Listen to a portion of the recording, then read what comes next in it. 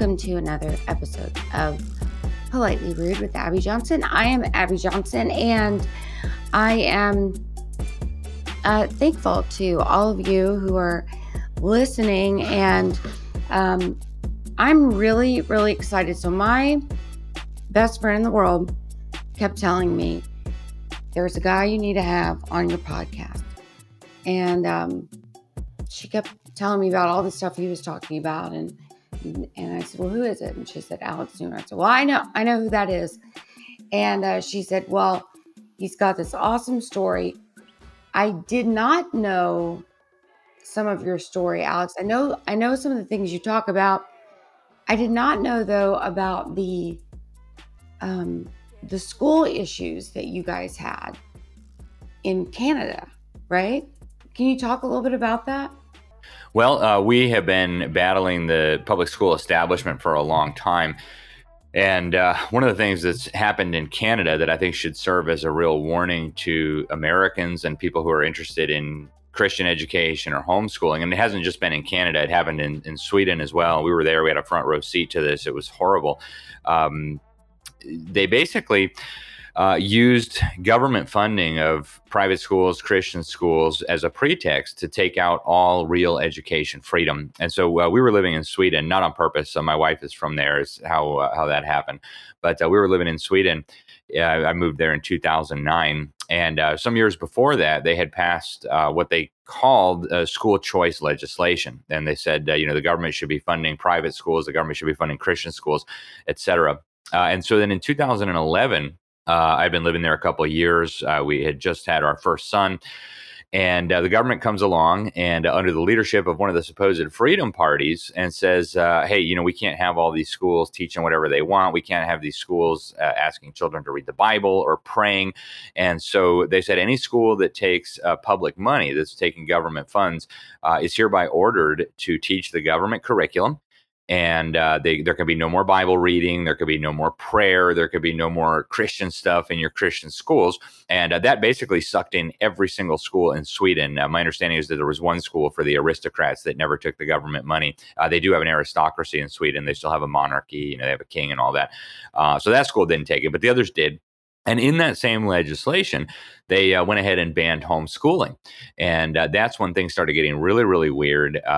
The Alliance Defending Freedom contacted me, and so did the Homeschool Legal Defense Association. They said, look, this is an incredible violation of human rights. They're persecuting homeschoolers. I wasn't really up to speed on homeschooling at that time. I knew I wasn't a fan of the government schools, but had not really ventured into that. But I started digging into this, and sure enough, the government was kidnapping homeschooled children. Probably the best known case is Dominic Johansson, a little boy who was being homeschooled. And when the government banned homeschooling, the regime determined that they were going to go grab this child. So the family left the country, where they were planning to leave the country. The mother was from India, so they were going to go continue their homeschooling in India. And they were on a flight. They were going to fly to India via Turkey. I believe it was a Turkish Airliners flight. And they sent the police on, armed, and grabbed this child and removed him from the airplane, removed him from his parents. He is now, he was, I think, 8 years old at the time. He is now aged out of the foster care system. So he was removed from his parents, and the family was destroyed. They were, kicking in doors. It was just a very traumatic experience. I wrote articles about it for probably 6 or 8 American publications and publications around the world. The Swedish government did not care.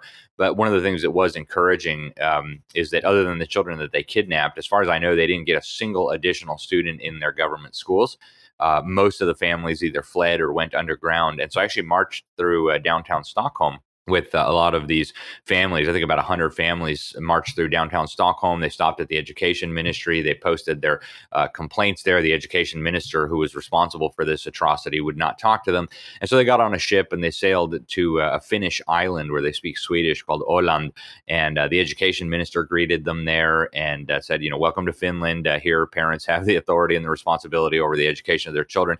So that for me was a real warning sign. What I noticed during my time there is that Sweden is typically 10 or 20 years ahead of the craziness that eventually comes to the United States. And that was true with the trans stuff. It was true with the abortion. It was true with homosexual marriage. And so I think it's a powerful warning for Americans that the totalitarians do intend to crush educational freedom, and we need to be on guard. So what do you think about, you mentioned school choice, and there's a lot of that. I mean, I'm here in Texas, and this legislative session, everybody was talking about school choice. Do you think that is something that is good? Do you feel like that is allowing the government in a bad way to private schools? I mean, generally private schools they don't want government help, right? They don't want the government interfering. So, I mean, how do you feel about that? Yeah, it's a good question. And, I'll start off by saying that the vast majority of the people I know who are supporting what's described as school choice are really great people, great Christians, great Americans. They want the best. And, we share ultimately the same objective. We want to get children out of these government schools that are indoctrinating them against God, against truth, against patriotism, against their church, against their family, dumbing them down objectively, right? The government's own numbers prove that the kids are getting dumber and dumber and dumber. They're also being sexualized. And so we share the same objective in that we want to protect children from this. The question is one of means. And, what happened in Sweden has happened in many other places. It happened in Australia. It happened in Canada. In fact, it's already happening in the United States. And so I would say on the idea of school choice, I am 100% in favor of school choice in terms of parents should have the ability to freely choose what kind of education they want for their children. If you want to homeschool your children, you should be able to do that. If you want to send your kids to a Christian school, you should be able to do that. If you want to send them to a secular school, you should be able to do that. This is a decision for parents to make, not for government. Where I think the problem comes in is, who should be funding that? I don't believe that the government should be funding education, period. I mean, ultimately, and this sounded radical some years ago, but I think more and more people are starting to wake up to this. We don't want the government involved in our schools any more than we should want the government involved in our churches.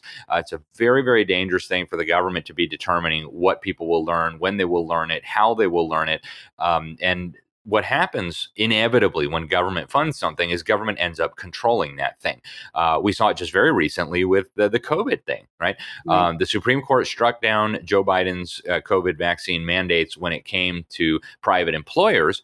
But when it came to hospitals, what the Supreme Court said was, well, if the hospital is taking federal dollars for Medicaid or for Medicare, then they must enforce these vaccine mandates. And so what you find is that, and this has been true not just in the United States, historically all over the world, when the government starts funding something, the control inevitably follows. And so I think that's a very big risk. I think there are much better ways to facilitate an exodus from the public school system than having the government take over our private schools. And, I'm not opposed necessarily to tax credits if they're genuine tax credits. For me, it's disgusting. I pay more money to the government school system here where I live in Florida than I spend to educate my own 5 children through homeschooling. Right. And that's outrageous. Why should I spend $3,000 a year to brainwash other people's children when I can give my own 5 children a world-class education for a fraction of that? It makes no sense. And I mean, there's an obvious sense of injustice there. But there are better ways of dealing with this than saying, well, the government's still going to take my $3,000, but then they're going to give me back a portion of that with strings attached or really with handcuffs attached, as the case may be. And that is what has happened historically. So school choice is great. Educational liberty is great. But I think we put that all at risk when we say that the government should start funding all of these things. And again, I say that with the utmost respect for people on the other side of this. There are a lot of great people who do think that this is the best way to get children out of the public schools. I get it. I just think there's a very, very big danger that we're going to end up really losing educational freedom. And again, to be clear, we've seen this already in the United States. In the state of New York, they're now coming after the Jewish schools, the yeshivas, because they take government money and they're not teaching what the government thinks should be taught. And this has been a major scandal. The New York Times has been agitating against this. The state government is saying that these Jewish schools, these yeshivas, have to provide an education that is, and I'm quoting, they're substantially equivalent to what the public schools are providing. And of course, the reason people don't use public schools is because they don't want an education substantially equivalent to what the public schools are providing. So it's a big danger. But I'm glad that the conversation is moving in this direction, Abby. The fact that we're now discussing what's the best way to get kids out of the public schools rather than what's the best way to reform the public schools, I think is really encouraging. Yeah, I think so too. And, I'm finding more and more, I guess people are being creative with how they're homeschooling their kids. You know, I think for a long time, the argument was, even if it was a single mom, she was like, well, I can't because I'm a single mom. So how am I going to do it? But now I'm even seeing single moms saying, okay, I'm going to do a job from home so that I can homeschool my kids. It's gotten that out of control that the parents are saying, I'm going to take a different job. I'm going to, do completely different things in our household.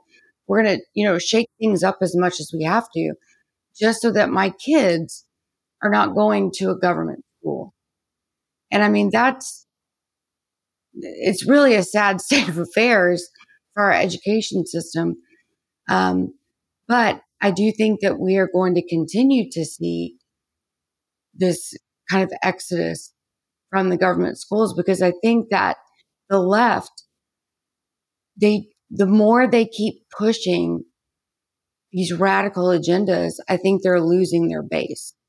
Yeah, I agree with you entirely. I think people are waking up. Yeah, they are. And the polling data shows this. Public trust in public schools has never been lower. Something like, I forget the latest numbers, but I think it was like less than 1/4 of Americans have confidence in the public schools.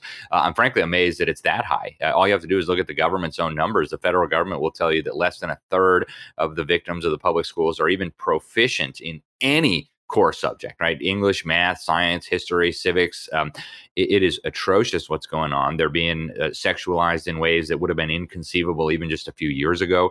Kindergartners being told that they might have been born in the wrong body, and that if they'll go get castrated or get a hysterectomy and a double mastectomy, they can be their true self. I mean, this kind of stuff is so outrageous. You feel ridiculous even saying it. And parents are seeing this. And the polling data shows that even Democrats, even liberals don't want their children exposed to this kind of stuff. So the question is, what more is it going to take? And we have seen an exodus of millions of families just over the last few years. In fact, the U.S. Census Bureau during COVID found that the number of homeschooling families had doubled in just a period of a couple of years during COVID, as parents were realizing what was going on. And I think we will see much more of that. And so then the challenge for the educational establishment that is determined to indoctrinate our children is, how do we rope these kids back in? And that's what they're working on now. UNESCO, which, a lot of Americans don't pay much attention to UNESCO. We should be paying attention to UNESCO. That's the UN Educational, Scientific, and Cultural Organization. Huge supporter of abortion, huge supporter of sexualizing kids, constantly working with Planned Parenthood. They have actually put out a report just less than 2 years ago where they specifically advocated the strategy that I just described, that the government should start funding private schools so that they can regulate private schools, so that they can impose the curricular and standards requirements, so they can impose the testing requirements. And, you got to give kudos to the Catholics in America. They understood the threat of having the government educate children long before Protestants in America came to understand this. There's a fascinating history there. The Catholics over 100 years ago said, hey, we don't want our kids in these public schools because they're going to be indoctrinated against our faith, and we're not okay with that. So they built this enormous and really fast, just a wonderful network of parochial schools that educated millions and millions of young Catholics in their faith, and also provided a very good academic education when it comes to math and English and science. Protestants didn't really catch on to this until about the 1970s or so, after the Supreme Court ruled that you couldn't have the Bible and you couldn't have prayer anymore. That's when they said, wait a minute here, what's going on? And so now we're starting to see more and more Protestant schools, Presbyterian schools, Baptist schools pop up, and that's encouraging. But I think we really do need to recognize that this is the key battle. Like you, I've been seeing more and more single moms. In fact, my wife has even helped a single mom who said, I'm not going to be, sending my daughter to a public school. And so I think when there's a will, there's a way. And when you have grandparents and the growing homeschool communities all over this country, it is feasible. It is possible. There's a lot of Christian schools that have scholarships available. And so, I believe this is really the most urgent issue facing our country right now. It's the one thing that if we don't get a handle on this, we're going to lose everything. We're going to lose our churches, our country, our freedoms. There's no way we're going to be able to defeat the pro-abortionists, the globalists, the people who want to dismantle the U.S. Constitution. There's no way that's going to be stopped if they succeed in indoctrinating 80% of our children. It's just not going to happen. Right. All right. So I want to talk to you about something that, I get, you probably consider yourself an expert on it. And I feel like a lot of people don't even know what transhumanism is. So can you just explain that, just, as if nobody understands what it is? Can you just kind of lay it out for us? Sure. And so it is the next step on the crazy train, right? A lot of people were thinking the transgender stuff was the last stop on the crazy train. It's not. The next one will be transhumanism. And that's not my opinion. That's the opinion of some of the leading advocates of the transgender movement, like Rothblatt, right? Wrote a whole book on this. Mm-hmm. And so the idea of transhumanism, to try to summarize it very concisely, is that we need to transcend not just our gender or our sex, but also our very humanity. And so the people who are promoting this movement, very, very powerful people, Ray Kurzweil, the chief of engineering at Google, one of the most powerful and one of the most wicked companies on the planet. People like Yuval Noah Harari, advisor to Klaus Schwab, a keynote speaker at the World Economic Forum. His books endorsed by Barack Obama and Angela Merkel, and the guy who runs Facebook, Mark Zuckerberg. Very, very influential people. They believe that we are going to be upgrading humans. At least some humans, right? And so this comes in various different forms and different guises. One of the big threads that runs through this is upgrading ourselves technologically. And so Klaus Schwab himself, the head of the World Economic Forum, he wrote a book on what he calls the Fourth Industrial Revolution. And really the major theme in here is upgrading humanity using technology. And one of the things that he says in his book, and he's repeated this many times in interviews, is that our smartphones, which I don't have one, I never have, and God willing, I never will. But our smartphones, he says, are not just going to stop at becoming part of the world around us. He says they're going to become part of us. We're going to end up implanting these. In fact, he has spoken numerous times publicly about the looming merger of the human brain with technology, to the point where they think they're going to be installing microchips into people's heads that will connect directly with the brain and the technological world. And I realize that sounds like bad science fiction, but that technology is already here. In fact, Elon Musk's company, Neuralink, is running human trials right now. They've proven the concept. It works. They can read the brain waves. They can even write on the brain. So these things are much closer than people realize. Then there's also on parallel with that is the genetic modification of human beings. And again, this is not something that's new. The technology already exists. They've been doing it for a long time. Things like CRISPR, where they can snip pieces of genetic code and insert new genes into that genetic code. Bill Gates has been advocating this publicly for many, many years now. He did an article in the magazine Foreign Affairs, the publication of the Council on Foreign Relations. I call it deep state headquarters in the United States, if you will. It's called Gene Editing for Good. And he makes the argument that we need to start genetically modifying everything. We already genetically engineer our crops. We are already starting to genetically engineer our livestock. Why not babies, right? It'll be for their own benefit. We'll make them better. Or they'll be less likely to have a disease, or whatever the case may be. And frankly, my view is, God wrote my genetic code. I have absolutely no desire to let fallen, sinful human beings manipulate or change my genetic code or the genetic code of my children. But this is what they're working toward as we speak right now. These technologies are very far advanced. And ultimately, and again, this is not my opinion. These are these people themselves saying it. They believe that they are going to upgrade themselves into gods.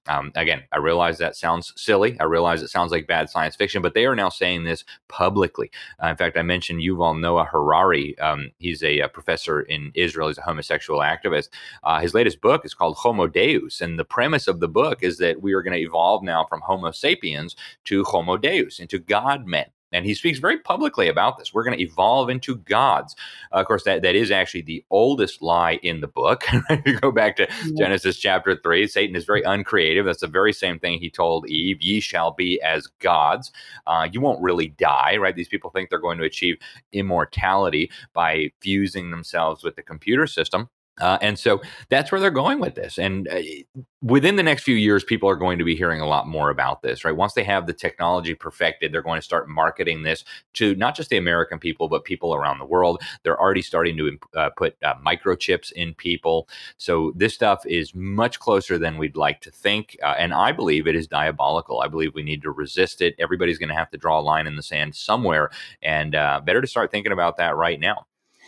So do you think the United States would be a country that would be one of the first to come out with this sort of technology? I mean, it seems like maybe some other countries would be ahead of us on this kind of technology. I mean, do you see the U.S. being one of the first? Well, the U.S. has historically been the global leader in the technology field. And that's true today. I mean, the communist Chinese, with help from spies and traders within the United States, have stolen a lot of the highly advanced technology that American companies and American researchers have developed. And so in some ways, communist China is actually further along than we are. In a lot of schools in China now, they're putting these headbands on children that actually, according to the makers of these, have the ability to determine whether children are concentrating, whether they're focused. So these technologies are advancing very rapidly. Artificial intelligence is, of course, a big part of this. I mentioned Sweden. I still go back regularly. I just got back from there a couple of weeks ago. And there are thousands of people now all over Sweden who have a microchip implanted in their hand. And even before COVID, this was actually already becoming a thing in different parts of Europe. They were marketing it as something cool. You could only get into the VIP section of the club if you had a microchip to pay for your drinks. During COVID, that accelerated. There's a company in Sweden that was marketing these microchips embedded in your hand as a solution for your vaccine passport, where instead of carrying around a QR code on your phone or whatever that would give you access, you'd just have it straight on your microchip. And you can now pay for your train fare with your microchip. You can access your office building. And again, there are thousands of people who have already done this. So I suspect we'll probably see Western Europe, communist China, and the United States advancing largely together. And this brings in a lot of other technologies, right? They want to try to force people into a corner. So they're probably not going to come out the next day and say, hey, you all need to take a brain implant and we're going to scan your brains. Although Klaus Schwab does say in his book on the Fourth Industrial Revolution, the governments might have to start requiring some of this to determine whether you're a security risk or not. But what they're doing in China now with the social credit scores, with the digital currency, right? Central bank digital currencies are going to be a critical part of this as they work to eliminate cash and force us all onto digital payments. It'll be much simpler to force people to accept these new technological developments. But we're going to see a lot of this advancing in California. We're going to see a lot of it advancing in places like Scandinavia, and we'll see a lot of it advancing in China. And I'm telling people, this may be the first time you've heard about this, but you will hear much, much more about it in the years ahead. And so, I encourage people to get up to speed on these technologies because they are here now, and they will be in your home and in your neighborhood much sooner than you think. So you talked about a social credit score. I mean, we kind of have that too, right? I mean, now with this ESG score, I guess, that banks give us. I mean, and that's just kind of based on, I mean, what is that based on? It's just based on how we vote, or what? I mean, how do they even find out that information about us? Well, the social credit score in China, I believe that's the pilot project for the world. They take all sorts of data, some of it seemingly rather innocuous, right? Do you keep your cell phone properly charged? That actually factors into your social credit score in China. And the government knows all these things. Do you pay your bills on time? Do you drive recklessly? Do you jaywalk? But then much more troubling things. Do you question the government on social media? Do you have friends or family who question the government? If you do, you're going to get dinged on your social credit score. And so that, I believe, is the pilot program for the entire world. They first started rolling this out almost a decade ago in China. Very few people picked up on it. I did write some articles about it early on and warn people that eventually they're going to try to do this to the rest of the planet. Now, what we have in the United States now and across the West is ESG scores. I believe this is a precursor to a social credit score. Now, primarily, these are applied to companies. But the mechanism is the same and the purpose is the same. As Larry Fink, the head of BlackRock, puts it, we need to force behavior change. And, people think about corporations, it's kind of this abstract thing, but really a company is made up of people. The employees are people. The customers are people. The shareholders are people. The management is people. So when we talk about forcing behavior change on companies, we're talking about forcing behavior change on human beings. And so the ESG score, E stands for environmental, S stands for social, and G stands for governance. And people wonder, why are all these American companies committing suicide like this? Why did Bud Light think it was a good idea to partner with, Dylan Mulvaney? Very, very sad case. But why would Bud Light want to do that? Well, that helps them improve the S on their social score because they're promoting transgenderism. They're promoting inclusivity. If you want to improve your environmental score, buy some carbon credits from Al Gore so he can uproot another African village and plant some trees and sell carbon credits to guilty, silly Westerners. If you want to improve your governance score, make sure you have lots of different sexual identities and gender expressions on your board of directors. Forget whether they know anything about business or the industry you're in. Hire people who are going to be transgender, quadrigender, asexual, spirit queer, whatever it is, right? And so this is what's causing a lot of this cultural change that we're witnessing in the United States. It's coming through the ESG scores. And ultimately, they do plan to assign one of these to everybody. A lot of people don't realize this is already starting to happen. They don't have a name for it yet. And right now, it's kind of diffuse. But if you look at all the data that Google and Facebook and Amazon and your appliances and your smart TV and your smartphone and the NSA, if you look at all this data that they're gathering, as artificial intelligence capabilities increase, this is going to be fed through algorithmic artificial intelligence systems, and it's going to determine whether you're one of those pesky people who doesn't like the Great Reset or doesn't believe in the killing of unborn babies or doesn't believe in social credit scores, right? And so as they build these profiles on people, what will happen is people will start behaving in the way that the controllers want them to behave. Because what we'll see is the same as what we see in China. If your social credit score is high, you can get your kids a good education, you can get a good job, you can travel overseas, you can get a passport, etc. As your social credit score starts dropping, a whole range of employment options are going to be closed off to you. A whole bunch of educational options will be closed off to your children. And as it keeps dropping, you may not be able to leave the country. You may not be able to get on a train. And if it keeps dropping, you may find yourself in a re-education camp. And if you can't be re-educated, well, we know what happens in China. They might cut your organs out of you and hand them to a Communist Party cadre or a Middle Eastern oil sheik. So this is a very, very dangerous road. And what it does is it creates the perfect mechanism for tyranny. Because what happens in China now, people wouldn't dare misbehave because, well, what's going to happen? You're going to find yourself isolated and totally controlled. And as we move toward digital currencies and all these other technologies, it's going to become, they hope, increasingly difficult to resist. And, I'm fully aware of the fact that this all sounds like bad science fiction. I know there are people listening to this thinking, wow, that's crazy. That'll never happen. Folks, it's happening. It's coming. And if we don't actively resist, this is in your future. Not just your kids' future, not just your grandkids' future. This is in your future. So we've got to be paying attention to this. Yeah, I think a lot of people hear things like this, and I think they just think, oh, that won't come to the U.S. That'll be in Holland or Sweden or kind of these like liberal places. But I was just in Whole Foods, which I never go into, but I just had to stop to get something really quick. I walk into Whole Foods and I was in the self-checkout line. And when I went to pay, it asked if I wanted to pay with my handprint. And I was like, wait, what? And at Whole Foods, you can pay. It'll scan your handprint and it's linked to your Amazon account. And so I've been telling people about it and they're like, what? Really? I mean, that's crazy. But when I saw, and then right after that happened, I saw an ad for Whole Foods and they were using that as like, oh my gosh, isn't this amazing? It's so easy now to pay. You just pay with your hand. And I thought, well, they're just kind of buttering us up. I feel like for, look how easy. Oh, it'd be so easy if you just had a little chip. You could just put your hand everywhere.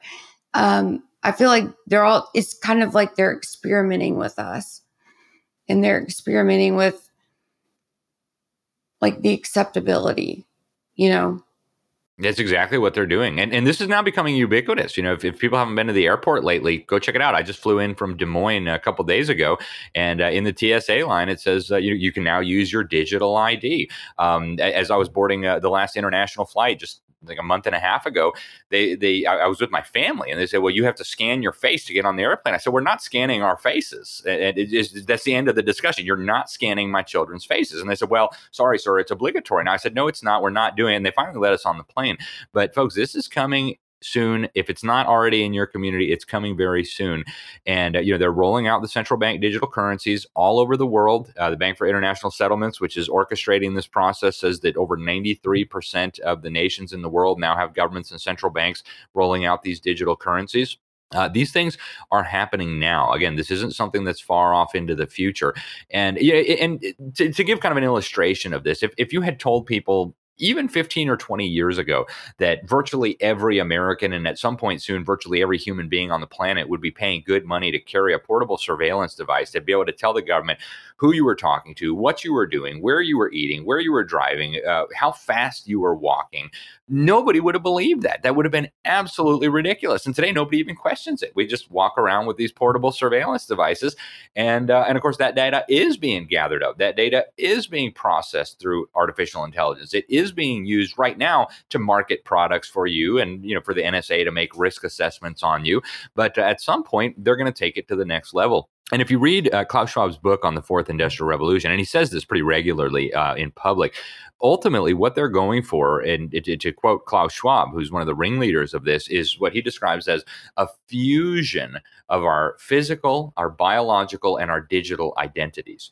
And that sounds kind of like an abstract concept, a little bit hard to contemplate, but that's exactly what they're going for. Actually, Joe Biden signed an executive order, and you can still find it on the White House. It was on September 12th of 2022, talking about the desirability of technologies that will allow them to write circuitry for cells, to make cells and human biology programmable like computer systems. And, again, this sounds like just absolutely bonkers, but this is happening now as we speak. And so when you combine all these different technologies together, it becomes clear that what they hope to build here is a totalitarian technocracy that is almost inconceivable. It makes what George Orwell and Aldous Huxley wrote about in their famous books seem almost quaint by comparison. And, am I saying that America is going to look like China in 10 years? Not necessarily. But are we moving in that direction? Absolutely. And, the hallmark of communist Chinese dictatorship has been brutality and terror and concentration camps, mass executions, forced abortions. But what they have figured out now is that isn't all necessary to impose your will on people. If you can do it using this soft power through social credit scores, through technology, through face scanning and microchips and things like this, from their perspective, that's even better. You don't have to brutalize people. You don't have to throw them in concentration camps. You can just get them to do what you want them to do voluntarily. And so we are headed toward a dystopian future if we don't get involved. And so I want to encourage people to get involved, not just out of concern for the future that may be coming, but also out of a desire to leave a better world, a better civilization for our children and for our grandchildren. Absolutely. So, Alex, I don't know if you watched, came out a few years ago on Netflix. It was called The Social Dilemma. And it's actually really good. It was all of these guys, they're basically whistleblowers. These are people that were kind of on the ground floor of creating Facebook, Twitter, Pinterest, all these different social media platforms. And it showed you kind of how these social media platforms are constantly like drag you back into them. So with their notifications and the AI and all this kind of stuff. So there was this guy that actually created the AI technology that they use. But he said he didn't create it for social media. He created it for something else. And he's actually sad that these social media platforms are using his AI technology for that. Okay. And then the guy that created the AI said something that I can't even wrap my head around.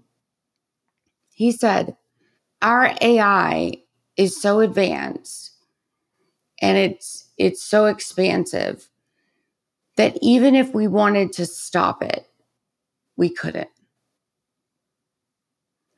And that, I'm like, that like blows my mind. That essentially we kind of are living in this like iRobot society, I feel like. Because, I mean, it's like technology is controlling us. Yep, it is. And Elon Musk compared the emergence of artificial intelligence to the summoning of a demon. And, I don't know whether he was saying that tongue in cheek, but I think the point is well taken. Now, his solution to this, and he said this publicly, is that we need to merge with AI. Frankly, I have no desire to merge with AI. I think God created me as a human being because that's what he wanted me to be, not somebody that was going to merge with AI. But what we're dealing with here is technology that is so powerful that even its own creators don't understand it. Its own creators can't control it.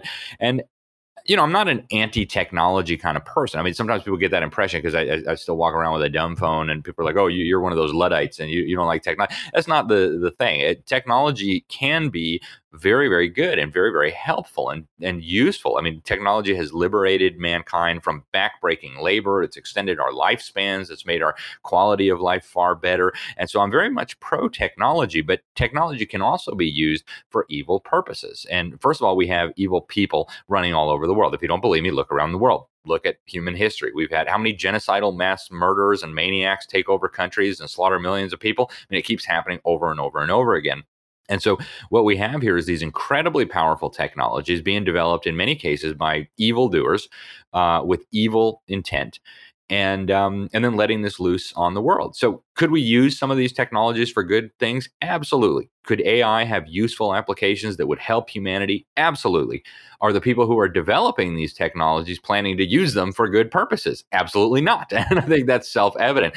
And so we need to have, I think, a national discussion here about what is going on. Because as these technologies become so powerful that they can't be resisted anymore, we have a real problem on our hands. Now, they're already starting to hint at this, right? If you listen to Yuval Noah Harari, he acknowledges the potential of some of these problems that we're talking about. But then his solution is, well, we just need a one world government to regulate this. No, right? That would be pouring gasoline on the dumpster fire. We don't need a one world government to regulate AI. What we need is some common sense here. We need people to be understanding these issues. We need more Christians to get into the technology space who understand these things and who can use and harness these technologies for good purposes, and also make sure that we stay ahead of the technology developments that the evildoers are putting out to prevent the kind of catastrophic scenarios that we're talking about here. AI that can't be controlled, that would be used for evil purposes. So these are really, really significant issues. It's hard to talk about, especially for lay people. We didn't learn about AI. Most of us don't even know about computer programming. How are we supposed to understand this? But it is something that we're going to have to grapple with. And if we wait too long, it might be too late. So if you could tell people, just a handful of things to do to kind of protect themselves or to protect their privacy, or what would you tell people to do? Well, that's a long list. I would start by saying, get on your knees and pray. Open up your Bible. These are very interesting times. We need discernment. We need help from the Most High.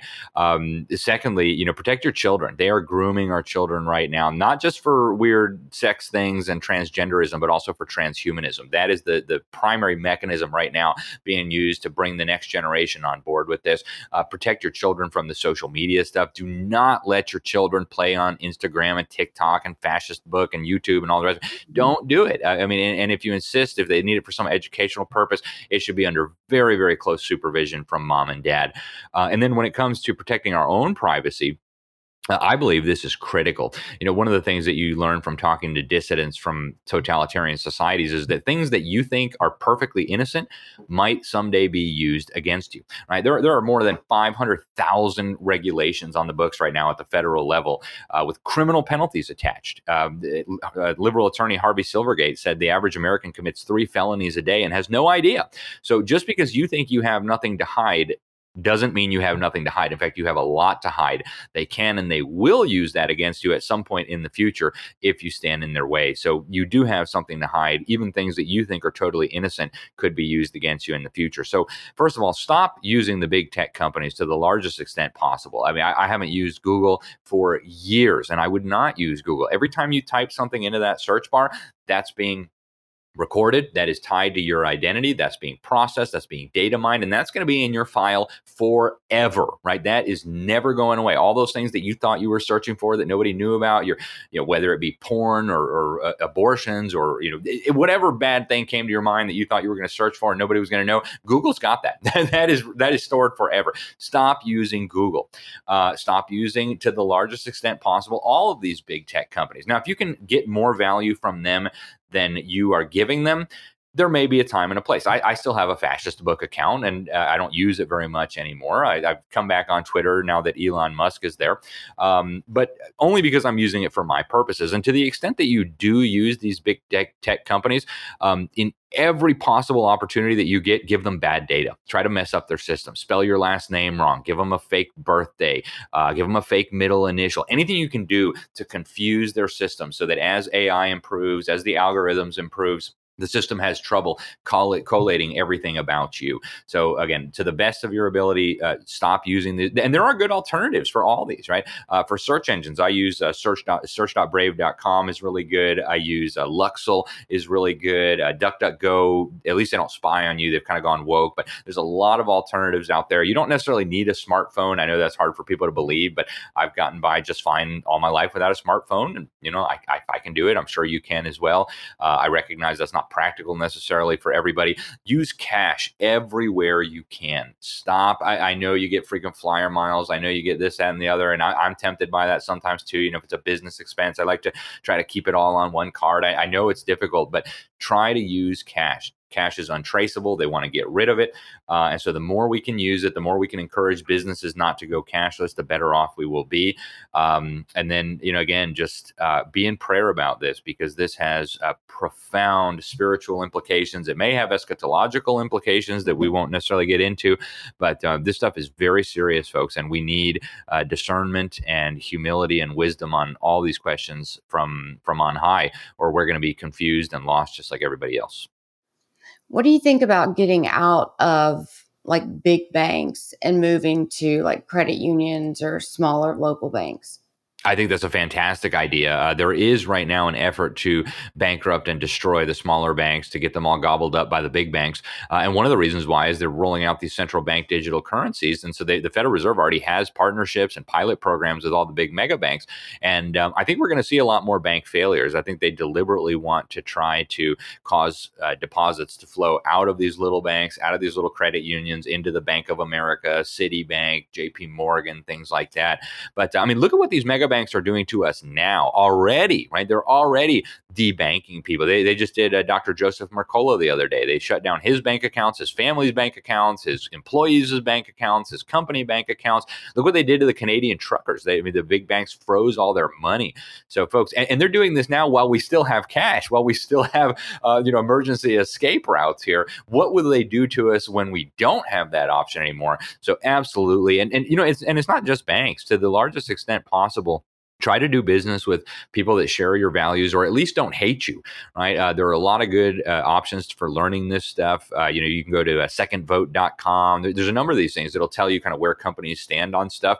So I try to use that, especially in my big purchasing decisions on investment, right? Don't leave your money parked with BlackRock. They are using your money against you. They're weaponizing your money to get companies to go woke. So on all these fronts, we really need to be active. We really need to be discerning.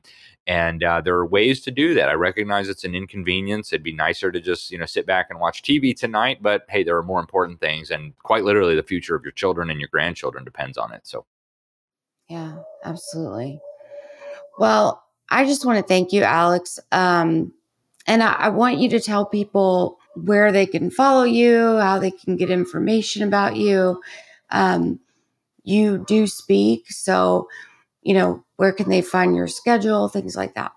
Oh, thank you so much, Abby. So I haven't published a speaker schedule for a few years now because Pantifa was starting to show up more and more at things I was doing. But if people are interested in that, they can go to my website, libertysentinel.org. That's kind of the main hub for everything I'm doing. I'm also on some of the social media companies, as I mentioned. People can sign up for my weekly newsletter at libertysentinel.org. I'm also senior editor at the New American Magazine, a great publication. I write for a lot of different publications, the Epic Times, and a lot of other good ones. I do a weekly education blog, do a few shows. Actually, you were kind enough to join me on one of my shows, the Sentinel Report, that I do every day. Short show, 30 minutes.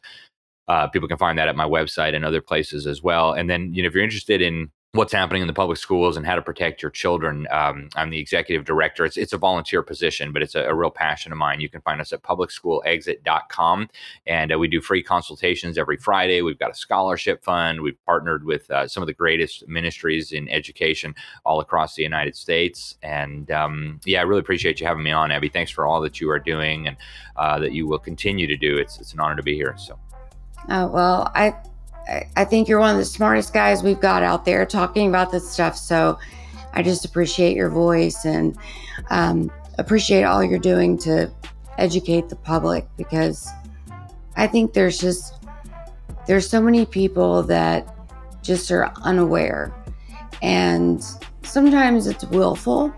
I think sometimes people they don't want to know. They want to live in ignorance, but that's, we can't do that any longer. I don't believe. I think that we have to open our eyes, and sometimes that means that we have to continue to push it in front of them. And you do that very well. And so I really appreciate your voice and everything you're doing. Well, thank you, Abby. I appreciate that very much. And God bless you. And thanks for all that you're doing as well. Thank you. Well, guys, thanks so much for listening to the show this week. And until next week, be safe out there and continue to talk about Jesus everywhere you go.